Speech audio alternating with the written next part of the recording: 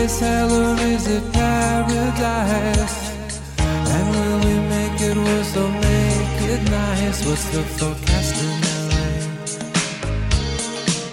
Do a podcast in LA? It is Thursday? What day is today? September 3rd. And you are listening to an emergency episode of the LA podcast. Not really an emergency, more of like a stock taking of the weird, totally unexpected train wreck that was the end of the state legislature's COVID season. There's an asterisk next to this one for sure. And it was really ugly. Guys, was it totally unexpected though? Would you say unexpected I managed to be surprised. I was expecting bad, but this was bad in a different way, and also was, I would say surprising in the way that it managed to be a letdown. I don't know. Remember how we had the May massacre last year, right? So it was delayed. That was PG compared to... Yeah, that's what I'm saying. Yeah. Like, so we need not only it's like a different name, but like it was August that bled into September. So it was like even gorier. It was really, really bad. So we decided to all get together. Not only was it bad, it was also extremely confusing. So we wanted to help people make sense of the way that a wide variety of state legislators failed millions of Californians at the end of August here earlier this week. So we're going to recap some of the things. I mean, Alissa was in our group chat just like blind with fury at a lot of this stuff. So we're going to talk about the things that made us lose our sight from pure emotion, basically. That's I have a name for this one. It's not the May massacre, but so it happened when August became September, right? Yeah. Right. So this was the September to Remember sales event when they sold out the entire state of California. I mean, I think go with that as an episode title. Really good. That's the entire good. paragraph would be great. Okay, all right. Let's get into what happened. So as we were tipping, August 31st is the end of the legislative session. State legislature, they have a strange calendar to your sessions. So the session that we're talking about right now actually began at the beginning of 2019, and it's just wrapping up now. It doesn't go to the end of the calendar year. Legislators have they have a schedule that's like pockmarked with all of these recesses, and then they come back end of August and they say, okay, it's time to crack our knuckles and actually get down to the business of passing hundreds or more bills and getting them to the governor's desk. So, and just for anyone who's really new to this, the California state legislature has two houses, just like our federal government. There's the state Senate, which has 40 members, and the state assembly, which has 80. And they both are simultaneously kind of going through this literally last second process to pass bills of life or death consequence for 40 million people. You know what I found out the other day, Hayes? Vermont's lower house, Vermont's House of Representatives alone has more representatives than both houses in California combined. What? 150. Anyway, wow. That's just something I found out. Something to think about as we get into this. That's too many. It might be. To some extent, I think that's on Vermont. I mean, there must be a middle ground. Each one of them represents 4,000 people. So, I don't know. Maybe too many. Anyway, we definitely don't have that problem here. So, the reason why we're doing this is because end of every session, like Alyssa's saying, this it's not totally a surprise that they are going to try and cram in as many votes, floor votes. So like the federal government, in order for a bill to become a law, you've all seen Schoolhouse Rock, it needs to get passed in the same version from both houses and then be signed by the governor. August 31st at midnight, that was our drop dead date for when bills needed to be passed by both houses. That's going to be very important here because that didn't happen in a lot of high-profile cases.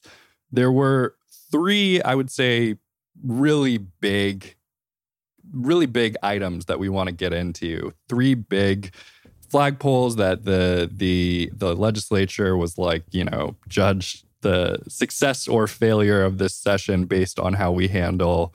One, COVID, big deal. We have been hearing about this. Been hearing more and more about this novel coronavirus. So we have a patchwork of regulations that are intended to protect tenants, to protect businesses. The state was sort of the beneficiary of a judicial council ruling, non-legislative emergency ruling that suspended evictions. That, however, was expiring actually the same day. So on September 1st, Judicial Council goes away. There needs to be some kind of law covering COVID and evictions. Second one would be housing. This is something we've been talking about for as long as we've done the podcast.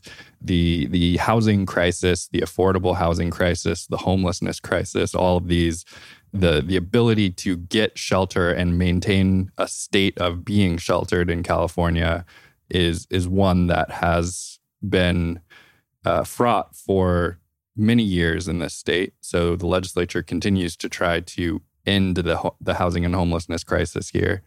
And then third, policing, which of course became a hot button issue, a really high priority issue following the May murder of George Floyd by Minneapolis police, which is not to say that there wasn't enough there for them to prioritize this before, but it became, of course, a national sort of conflagration in the public discourse at that point. So three issues, and the legislature, God, I mean, how would you describe the performance that we got for this session, guys? I mean, so much of it seemed to like there was this idea that they had been forced to do this at the very last second, and there wasn't enough time. They kept talking about how there wasn't enough time to debate these things, as if some unknown force other than themselves had like gotten them to this, into this situation. Right. Yeah. They made up these special rules where only two people could speak for and against, where normally you could have, I guess, limitless chatter. And it did seem in some discussions, only like one person spoke. Like in many cases, they did move through the, bills at a fast clip, but it clearly didn't work because they couldn't even get through all the bills. And that's what I couldn't understand is why were we waiting till the last minute? I mean, why? And then I heard there was a rule that we could go over a little bit, like they could actually stop the clock. Right. This was, and I don't know to be clear, what Alyssa's describing was in specifically the Senate Democrats. Of course, we have a supermajority from the Democratic Party in both of our houses of the legislature.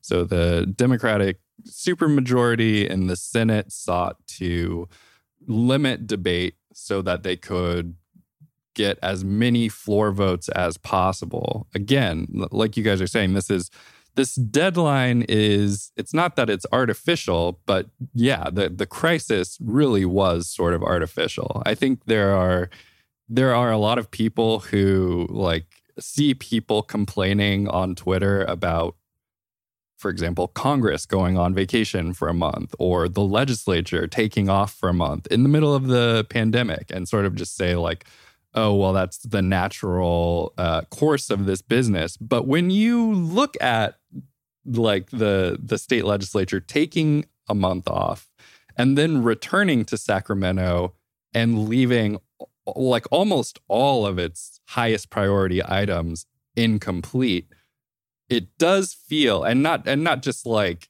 they voted on them and they failed in a vote, but like things not even coming up for a floor vote, complete chaos, certain things getting passed and seeming like they were going to go to the governor, only to find out that there needed to be a concurrence vote because the two houses had passed different versions of the bill and there wasn't enough time for the other house to vote on it.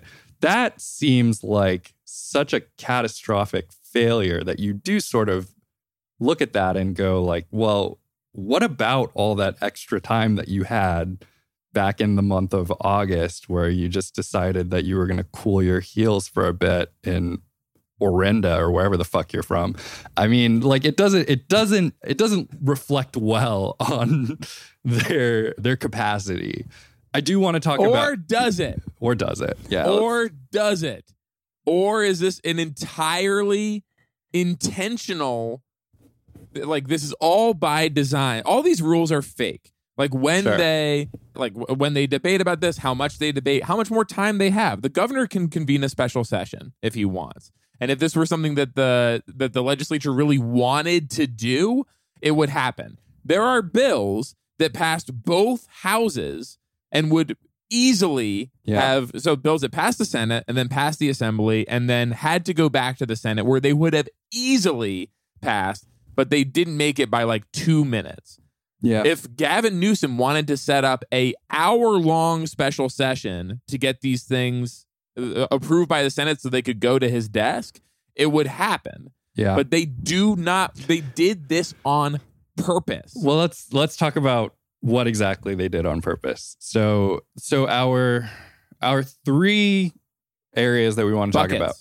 Yeah, our three buckets. Evictions. We have evictions, housing, and policing. The first one is the only thing that actually got, basically, the only thing that really got across the finish line at the end of session was a bill called AB 3088. And this was the compromise bill that is intended to set a state framework for how evictions can proceed during COVID, during the next, let's say, like 6 months or so. And this, again, was necessitated by the Judicial Council, the court circuit in the state of California's decision to withdraw their eviction, which had been in place for the first 6 months of the pandemic. So AB 3088 adds an almost unbelievable level of complexity to what was already, I mean, as a tenant, just an impossible situation trying to figure out what your status and standing is as it regards your duty to pay your rent as stipulated in your lease.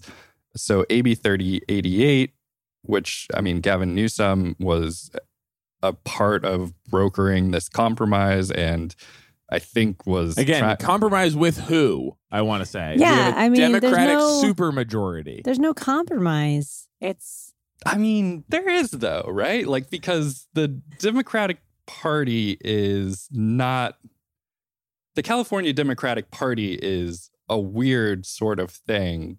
It's mostly people who identify their politics as not being Republicans, right? I feel like that's true in California as much as it is nationally. Yeah, I don't think these are necessarily like internal conversations for, I mean, like, I'm sure they are, but they're conversations with special interests, like which, like, you know, like some of the Democrats in the Assembly are more bought than others by the California Apartment Association, the landlords lobbying group. But they're just the Assembly members are just the intermediary between these lobbying groups, these special interests, and the people who are actually trying to get this done for residents. Yep. And how many of them are landlords too? Are legislators? But like, the governor could have also done an executive order, just his own. We didn't need to do that, and we didn't need to put people through. I think what I was really concerned about was the stress. There was this incredibly terrifying article by Matthew Desmond that came out in the New York Times like 2 days before this vote. And the whole country is on edge. And we'll talk about that in a second. But like people having their lives torn apart and the incredible amount of stress and worry of waiting until the last fucking minute to make a decision. I mean, nobody needs to be put through that.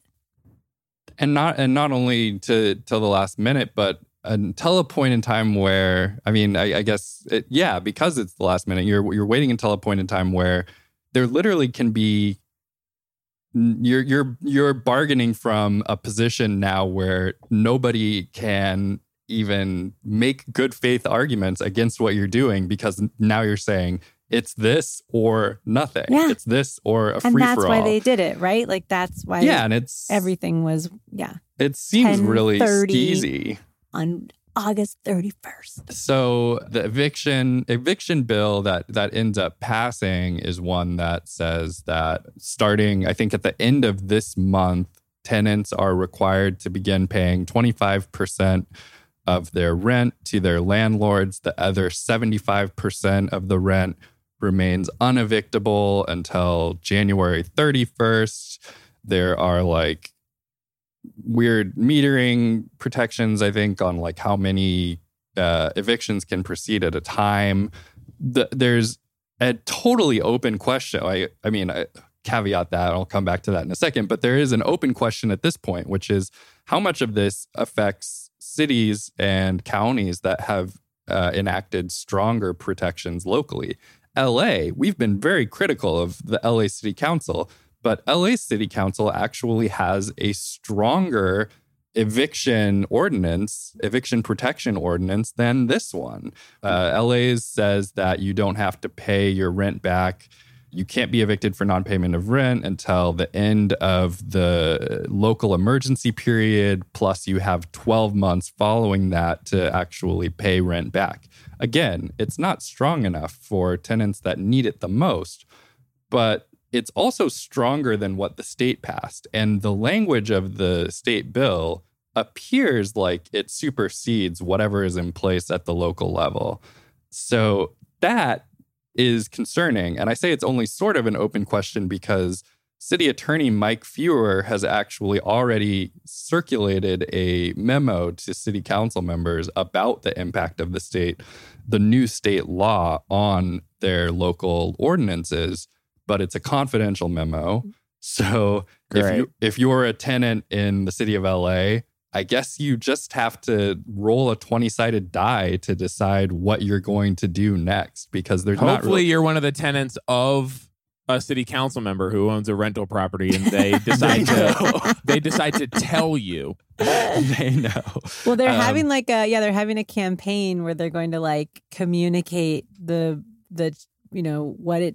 your protections are from the state. So don't worry, there'll be an ad campaign that they're going to pay for to explain it. Herb Wesson III. We need to watch what he does with his rent in the coming months. But then the other thing about this that it makes California's actions seem even more small and petty and kind of just flying in the face of the self-proclaimed progressiveness of the state legislature is that like 12 hours later, Donald Trump's CDC announced that they were enacting a national eviction moratorium that is stronger and more robust than the one passed by California legislators. But that we don't get to be the beneficiaries of, because we already did our own worst version. Yeah. And while the one that the state passed does override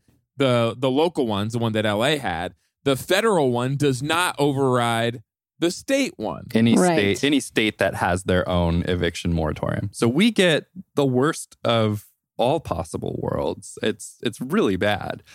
And Gavin Newsom, I mean, he was pretty much immediately roasted by tenant groups because this protection bill that he was saying was like the stopgap that was going to stop people from falling into homelessness actually doesn't do that. It really opens people up to a lot of potential harm. So that was this. I mean, it doesn't sound like it from the way we're talking about it, but this is the sole legislative accomplishment of the evening for the state legislature. It's all they got was the eviction bill. Yep. The one, I think, semi-notable thing about it, in LA, we never reclassified rent debt as consumer debt, did we? I don't think so. No, they talked about it, but I don't think that they did. I don't think they passed it. That did happen at the state level. And that will have, theoretically, some effect on evictions. Because that if it's consumer debt, that means that they can take you to small claims court over it. You can file for bankruptcy over it, but you can't necessarily be evicted over that debt. Correct? Yeah. Yes, I think that's one. So that will one good slow thing. the tide somewhat, in theory, until your landlord just says, "Hey, you didn't pay your rent. I'm evicting you," and you don't know that is not something that they are technically allowed to do. Right. Okay, so evictions, that's taken care of. We can on to the next one. Okay, yeah.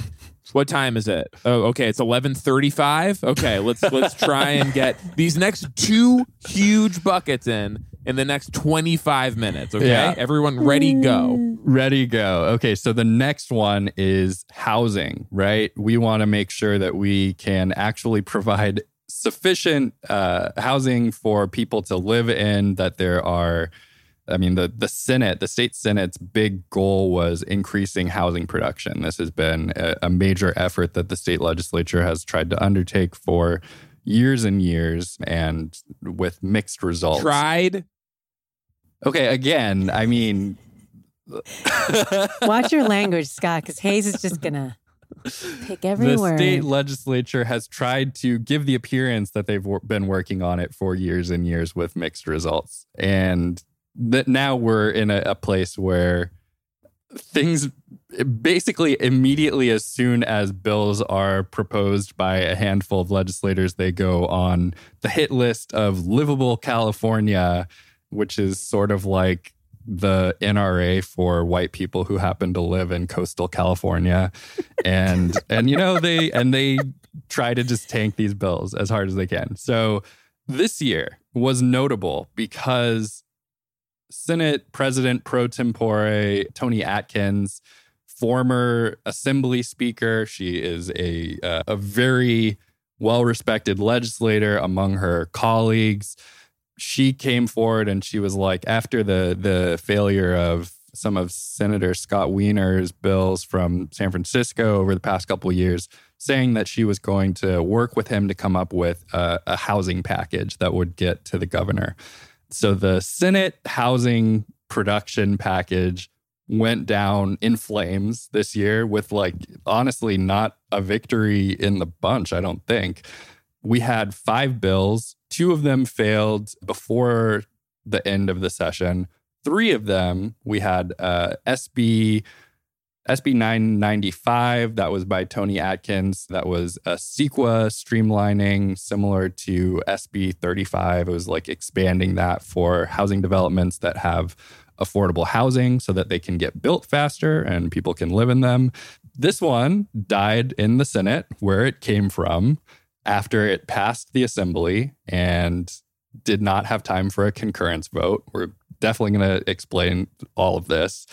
That was also the case for SB 1085 by Nancy Skinner, an expanded density bonus bill, and SB 1120, another Atkins bill. This was the very famous one, the duplex bill, that would have an intent basically eliminated single-family housing. Would have eliminated single-family zoning in the state of California in a manner. So if we have to keep that screw up, because if Livable California is listening, they're going to feel like Scott just gave up the game. That the goal was to give up to eliminate all single-family housing. to force everyone to just like immediately get out the wrecking ball burn and down start. every- Look, I don't speak for Tony Atkins, but fuck it, mask off. I don't care. And let's remember too. I mean, or do we still have more to go through? Hold on. You have one more? So these are the ones. This is what the assembly was doing when the clock ran out. Alissa, go for it. Well, I was going to say, remember this year. It was 2020 that SB 50 was defeated in January. Can you remember back? I actually refuse to believe that. That doesn't make any sense to me. And it doesn't- actually hurts me that you just said that. It seems impossible, and I'm sorry to bring you this news at this time, but that was this year. And Tony Atkins gave this very passionate speech at the end of the close of that session, promising to get everyone to work together with the blessing of the governor, and we would get these things accomplished, and we would make sure that housing was a priority. And then And the then clock is ticking. the governor's blessing, I mean, carries about as much weight as like a wet fart. I don't think that any of the legislators really seem to care what he says at all. He has no sway over the legislative body whatsoever. And that's evidenced in the third bucket that we're going to talk about in a minute. Well, let's talk about the housing bucket. So they actually made it a little easier for themselves by, I mean, like we talked about the May massacre last year. This was the Battle of the Somme for the housing package. They had already killed so many of these by the time the last one got to the floor, which was SB 1120, which was the duplex bill. This was a rare point of not unity, but we've talked about the fights between housing justice groups and housing production advocates, the Yimbies versus the Fimbies, essentially. The Yimbies really liked this duplex bill because it basically lets you take a single family home and turn it into a duplex and split the lot if you want, so you can have two duplexes. But they're small. They have to be in the same proportions as the house that you could otherwise, the single family home you could otherwise build there. So it's by definition a smaller, more affordable place than the house that takes up the entire lot. And I know a lot of housing justice people were enthusiastic about the fact that you could maybe rent control a lot of these properties. Yeah. If you did it on a house that was older than 1979 and you turned it into more rental units, like you can on additional dwelling units, the little granny units, those are rent controlled if it's in an old house. And so theoretically, these duplexes would be rent controlled as well. So they didn't really, the only people that cared was the NIMBYs, and they absolutely lost their shit never to recover it again. This was next level. Next level. And also there's so many restrictions on it. It's walled off to historic preservation overlay zones and a lot of different kinds of fire zones.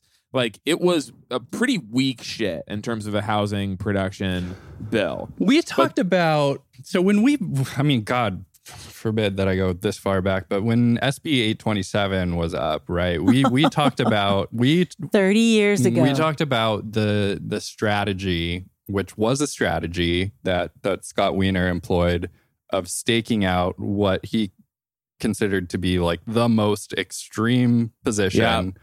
And saying that, from there, we'll tailor it in and we'll compromise. And we talked about at the time that potentially would alienate potential allies. I don't know if we talked about this in particular, but it has definitely emboldened the reactionaries, like the livable California groups that steal the language of housing justice advocates whole cloth in order to defend their own luxuriant lifestyles. Yes. They are like completely vibing right now. They could not care less what gets proposed. Like I said earlier, if it's proposed by Wiener, if it's proposed by Atkins now, if it's proposed by Lorena Gonzalez out of the Assembly, they're going to oppose it like it is the coming apocalypse. There's right. No moderation anymore. So, yeah, exactly. They seized the language of housing justice organizers. You heard them talk a lot about how there is no dedicated affordable housing in this deal. So if you build a duplex, you don't have to set the rents at a specific like affordable rate. So instead, what we have now that this bill is not happening is all you can build is a huge single family home. There are certainly no affordability protections in this process. No. And these same people, I'm not hearing today any objections with this current system that doesn't mandate any affordable housing at all, just lets you build a huge single family home. And that is what will happen now. This bill was always about the choice of, like, if flipping is going to happen, if a house is going to be converted into a new kind of property, it will either be converted into a new single family home, or it will be converted into, under this bill, it could be converted into a duplex or even a larger version of the same. Yeah. Or even two duplexes. Yeah. It was never like, oh, I kind of like my house, but now that I can make it into two duplexes, I'm going to do that. It is an option for redevelopment that now is purely limited to mansions, bigger houses. Right. Yeah. And I mean, we can talk about the way in which SB 1120 failed. Like you said, Hayes, if there were a special session, chances are it passes again easily because it did pass both houses. It passed the Senate where it was written. It passed the Assembly, but because they were in different versions and because it happened at 11:57 on the last day of the session, there was no time to get the Senate the final version of the bill so that they could vote on it in that period of time. Yes. Now let's talk about why it failed specifically. It came up at like 11:35 p.m. and then this parade of legislators. All of a sudden there was debate. And I think there was more than, was it two? I don't know. I couldn't keep track, but it was all of a sudden. This was the Assembly. Yeah. So they didn't do that same thing. They didn't have the same rules. But so in the Assembly, a bunch of people got up and had something to say about this bill. Like they had been quiet all night and all of a sudden they were like, oh, this is why I'm here. Let me wake up. Not just quiet all night, quiet through the entire process of 1120 being debated. Quiet through. But now, when we have 25 minutes to either pass this or not, along with, by the way, a third bucket. We have now spent more time talking about this than it actually took to happen. So there's a third bucket related to accountability for policing, something that has sort of been in the news lately. So maybe this conversation could have been had a month ago. Yeah. At a point in time that it would allow for respect to actually be paid to people who are losing their lives to police violence. Yeah. You would think that you would want to allot more than -2 minutes for the discussion of holding police officers accountable. As someone watching this, and again, you thought this was it was a bill that had been talked about a lot. You would have thought that these people would have had their opportunity to say it or not say it or have a conversation. And it really did feel like a lot of these people wanted to get up and be like, look at me. I am saying something really important. And I hope you, rich homeowner, are hearing me right now because I'm doing this for you. So we had this parade of legislators get up, many from the LA area. Al Muratsuchi got up, said he was against 1120. Laura Friedman, friend of the show, normally an advocate for housing production, got up and talked about how it would increase fire risk out at Tejon Ranch, this place that we've talked about that is 1 million miles away. Chad Mays, an independent, who cares? We should caveat the Laura Friedman thing with that's not actually true, right? That I think that was generally held not to be a place that the duplex bill would be. Yeah, I mean there were all sorts of and wouldn't there be? I mean that's the other thing. It's clear if we make exceptions for all sorts of things that there'd be carve outs for things like putting housing in a dangerous area. I mean that makes a lot of sense. We don't want people to be building. Really, we shouldn't be building Tejon Ranch anyway. We probably won't at this point, so it's fine. Yeah, sure. Yeah, exactly. But of course, like the fire zones, the WUI lands and everything. Of course, you're not going to be out there splitting houses. Like it's we're trying to buy those out. We don't want people to live there. I mean, I think that was like it was very shocking to hear that, which clearly came out of these very wealthy parts of Burbank and Glendale, I felt, that have been fighting the ADU bill like crazy up there. Yes. I mean, yes, there is absolutely no doubt about it. This was because of political pressure from NIMBYs in her district. And the reason you know that is because if this were an issue that you were really concerned about, like getting carve-outs for high fire risk areas, I heard people say like there's some loopholes over whether you can actually build these duplexes in very high fire risk zones.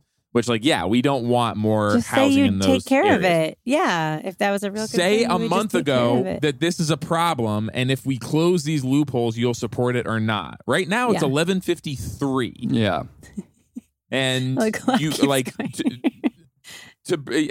to bring this up now is not only lowering the chance of this bill passing to like an objection that has no chance of being answered now because you decided to wait this long.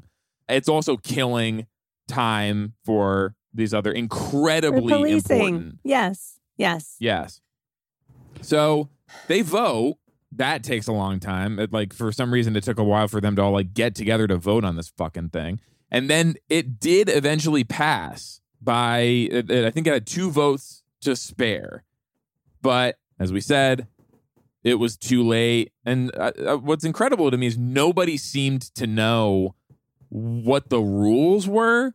Like all these like people that work in Sacramento were like, it passed. Great. Like, this is exciting. Right. Or it passed. Boo. Like, I didn't want this to pass. Or at least claiming not to know that it never had any chance.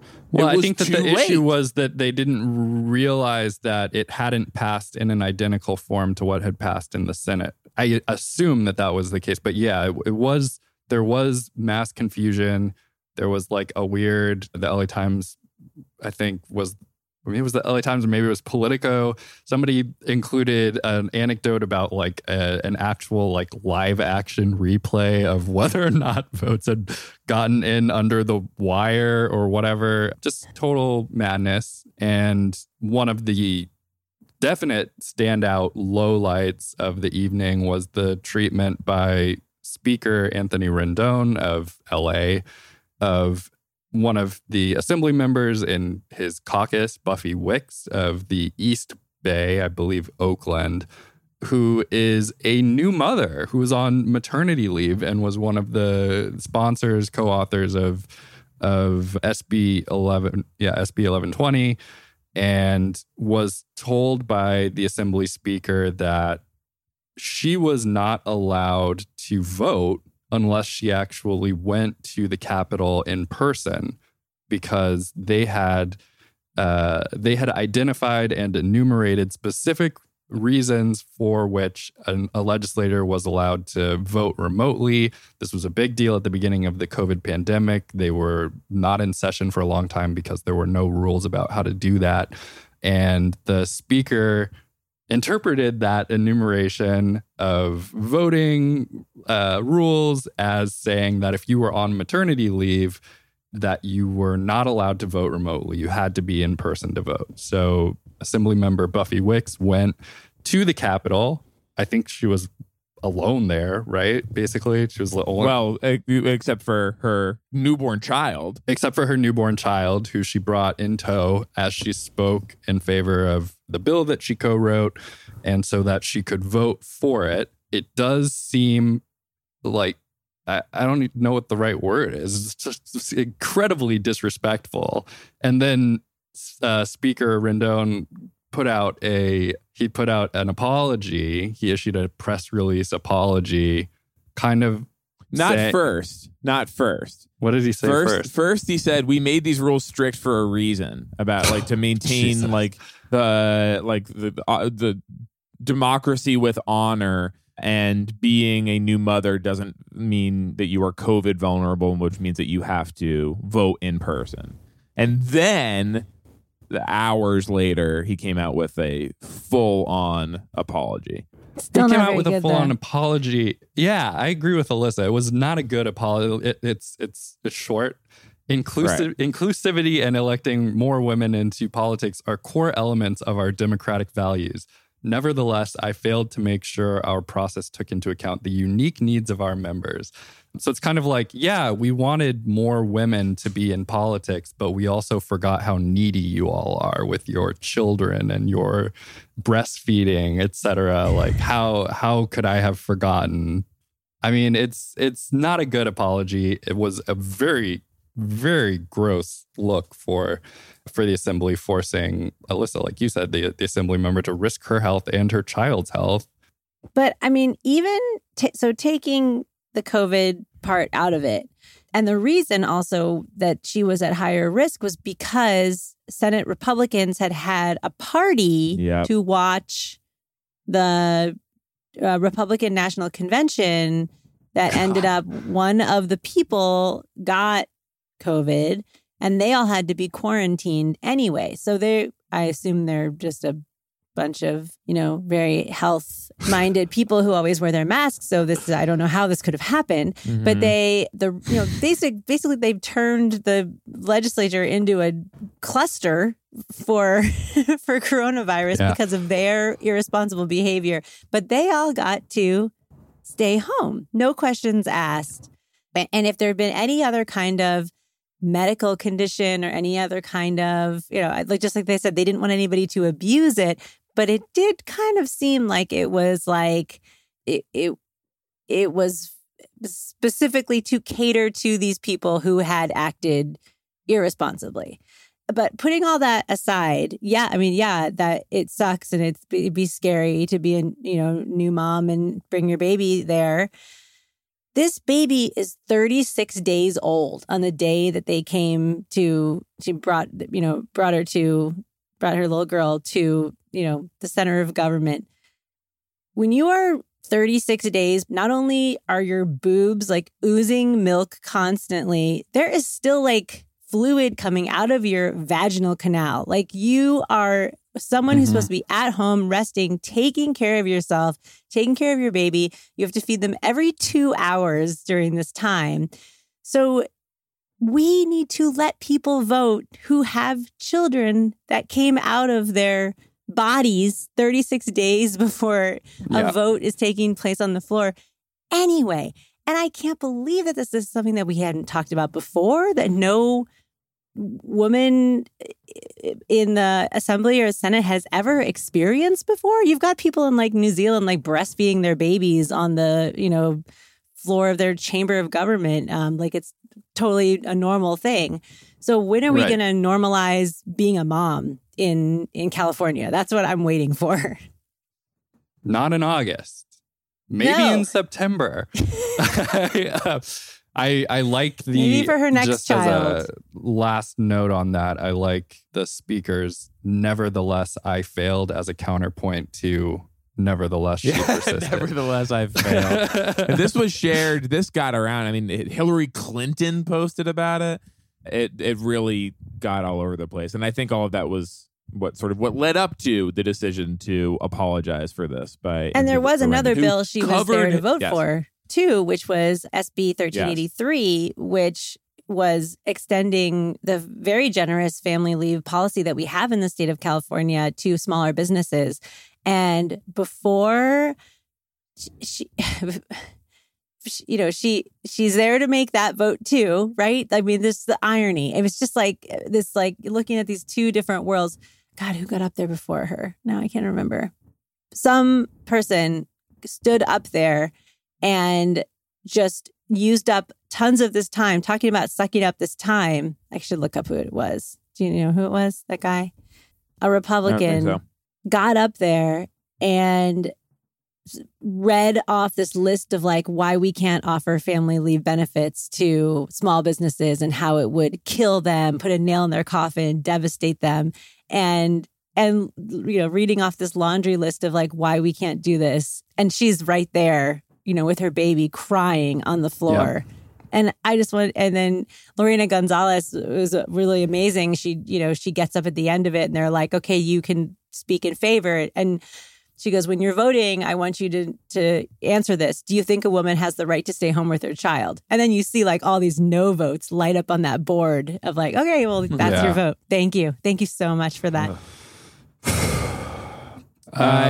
That is on Anthony Rendon, who covered himself in disgrace throughout this evening. Between that and being the person who was supposed to marshal these votes through, like, to be the speaker and to lead to a situation where a bill is passed by both houses, but it still didn't become law because you just managed your time poorly.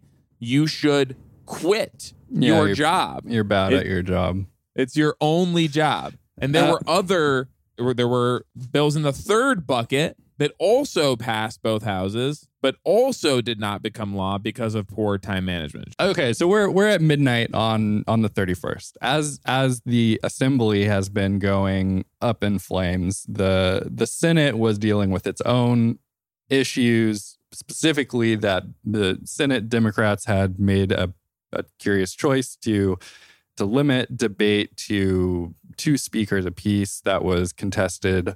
Their ability to do that was contested by Senate Republicans. Ended up taking up something like an hour and a half of the evening, at which point you kind of start thinking like, damn, just let people talk about this. What the hell? So Senate ends up getting this. That was an hour and a half, maybe like in the late evening, maybe around like 10 p.m. So you really eat up your ability to get anything meaningful done. And then we're at the end of session. And so what we end up with is policing getting fully shoved off of the table. We had 3 big bills that were, I should, I guess, temper that a little bit. There were a lot of bills that were written around police reform in Sacramento this year. Even though it was a shortened session, this was an issue that was so prominent that there were a lot of bills that were proposed, and most of them were killed early on. The most ambitious ones were killed early on. What we ended up with were 3 still important reform bills that would have made policing more directly accountable. I mean, it's the kind of thing where if you're marching in the streets, if you're saying defund the police, these are probably not going to satisfy that in any case, in any event. However, these bills did have the support of Black Lives Matter. They did have the support of folks like Melina Abdullah, who spoke after the fact and said kind of like, we thought that these kind of bills, we were being told by legislators that policing bills had more support this year because of the George Floyd killing, because of the mass popular support for reform, incredibly popular among California voters. But the California Democrats in particular ended up being pretty much chicken shit about it, which is not terribly surprising. California Republicans completely outflanked them. We can talk about that a bit more. But our 3 bills that we had were SB 731. This was a bill written by local legislator Stephen Bradford in the Inglewood area. And this was basically creating a statewide licensure for cops, making it so that there was an ability to prevent cops who had been fired for misconduct from being able to bounce from one department to another throughout the state, which is something that happens. It also, I believe, would have created a stronger like civilian commission, including people who have been the victim of police violence or the families of members of people who have been victims of police violence, that would have some say in extending the licensure for police officers. Obviously, that was the number one target for legislative lobbyists for law enforcement. They wanted that dead. They successfully got it delayed until such time as it could not be voted on. There was a second bill, SB 7. Wait, I wanted to talk a little bit about 731. Yeah, sure. Back and forth on that. It took a lot of assembly members to kind of say what their opinion was about it, to the point that Kyle Kuzma Yeah. The Lakers player got involved, is not from California, but of course plays in California now. He's from Michigan. And he started addressing California state legislators by name, including Mike Gibson, a former cop who was an assembly member in South LA and who had been completely silent on this issue. And Kyle Kuzma is calling him out on Twitter, and I'm sure destroying his mentions permanently. And then Mike Gibson had the sort of gall to come out and say, as the voice of the people in this district, I am with you. Or join me in this effort, like an hour before it's like now time to actually pass this thing. It's like, how are we going to join you? It's so late. Like, what can we do now? Because he is running against Fatima Iqbal Zubar, who has been very full-throated about this from the beginning. And so, I think it was pressure from her that finally made him cave on this much too late. But the fact that Kyle Kuzma got involved is notable to me. So that was the number one bill that they were trying to get through. Well, again, I'm giving them too much credit, perhaps. SB 776, though, was another one that was by Nancy Skinner out of the Bay Area. This would have increased what police records are available for public disclosure, what are required to be disclosed publicly. She had also authored the previous bill that actually did become law in a previous session, which opened up for the first time a lot of these police records to public inquiry. And then lastly, we had AB 66, which was from Lorena Gonzalez in the Assembly. And that was to limit when tear gas and rubber bullets could be used for crowd control in the wake of, really high profile images of this, particularly when we're talking about California, particularly in Los Angeles. The use by LAPD of rubber bullets and tear gas, which, as my good friend Hayes pointed out, the mayor is in denial about the fact that the LAPD uses tear gas, but they pretty clearly do. So AB 66 would have sought to stop the police, stop mayors from using chemical warfare against their own citizens, basically. And that also failed to get a floor vote. So this is... Meanwhile, through all of this, as this is happening, as the day is playing out, and as they're delaying these votes. Yes. For much of that time, Dijon Kazee at 109th and Budlong in Westmont in South LA is dead.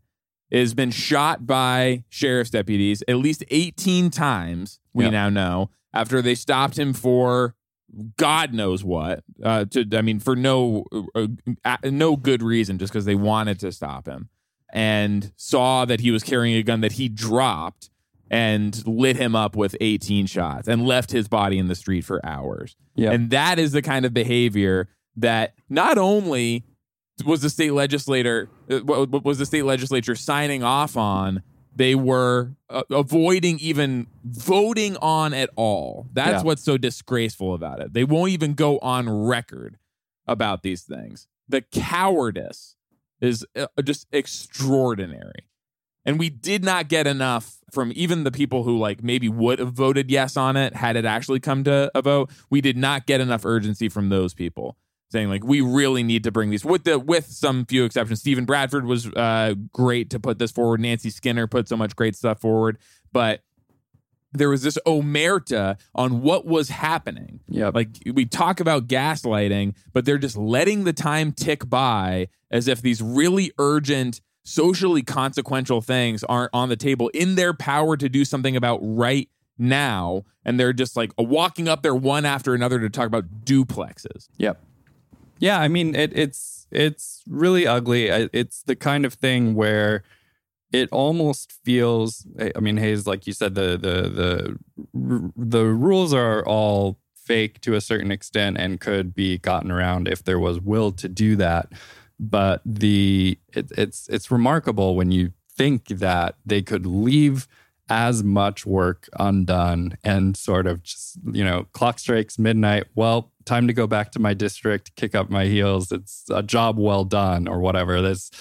it speaks very poorly of a lot of people that we have entrusted an incredible amount of power in and with. And I think that what to me is clear in the aftermath of the end of this session is the Democrats, despite holding an extraordinary majority, just historically large majorities in both houses, were absolutely out-strategized by Senate Republicans who, I mean, Melissa Melendez, Republican in the Senate, is a, like, dyed-in-the-wool Trump 2A, keep America great, etc., Blue Lives Matter person. And I have no doubt that her sole goal in coming into the night, and that of her very small caucus,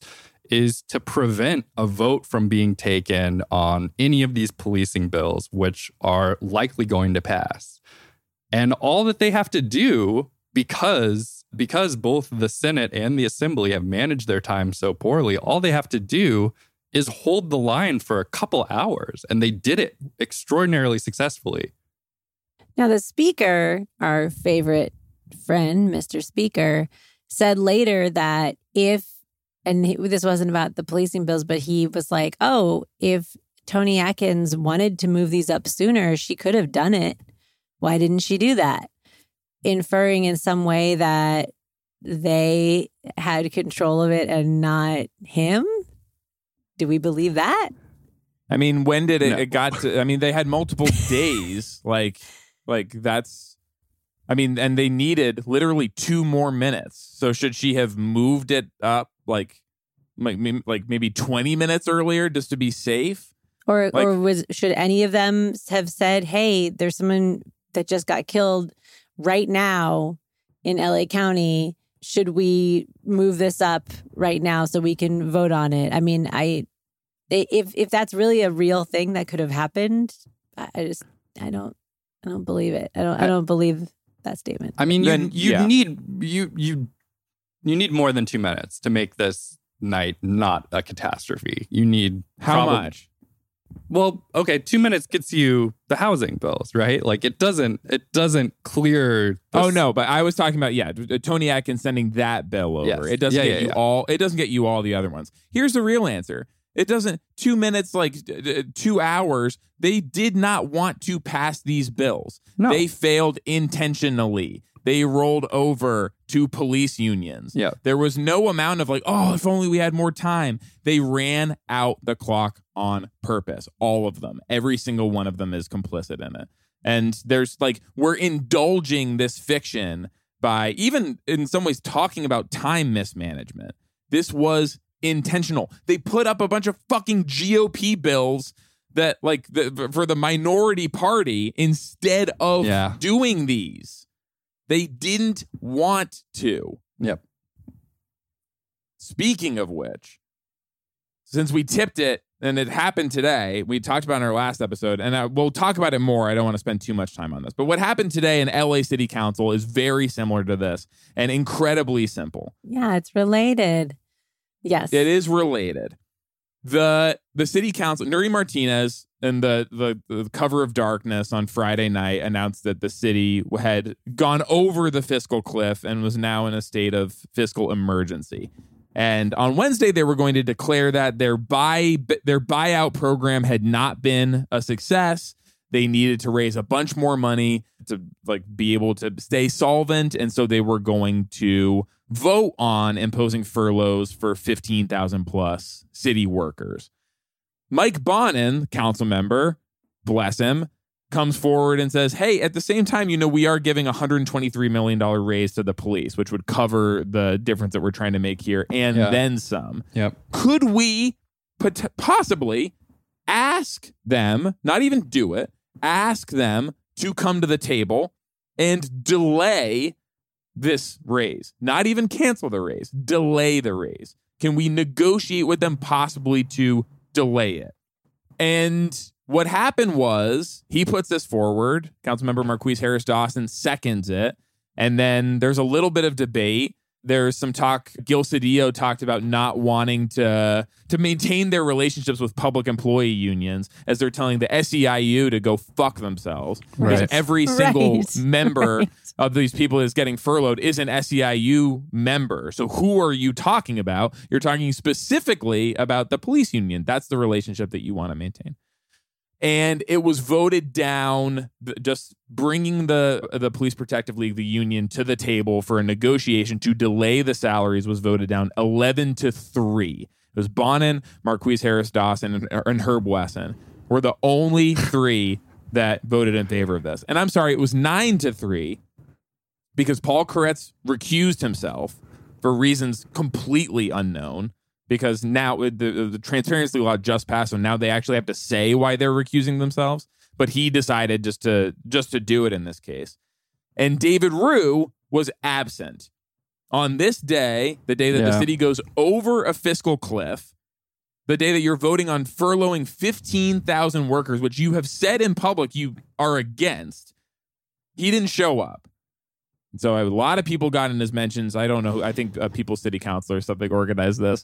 There was a lot of like, hey, where were you today, David? Hey, like, any reason why you weren't in City Council today to like vote on this really consequential thing?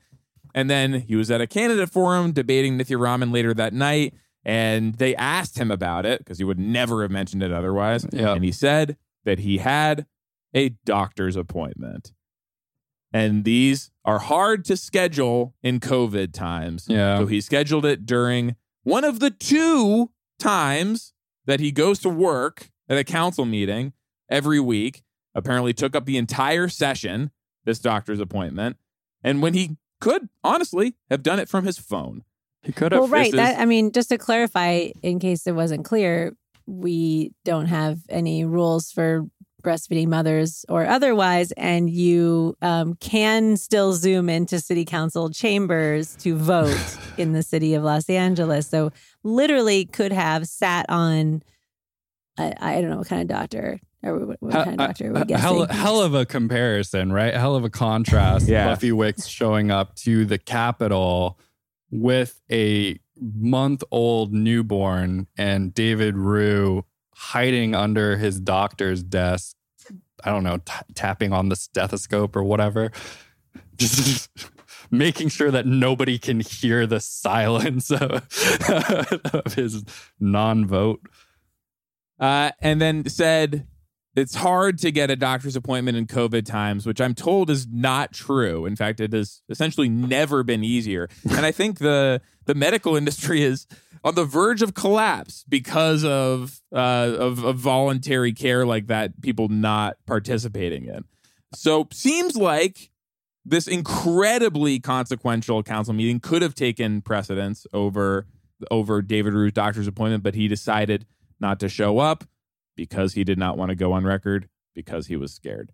Also, remember that the next time that anybody in city government tells you anything about fiscal responsibility, that they literally affirmatively voted for fiscal emergency. They voted for fiscal emergency over solving the fiscal emergency. That was what they did.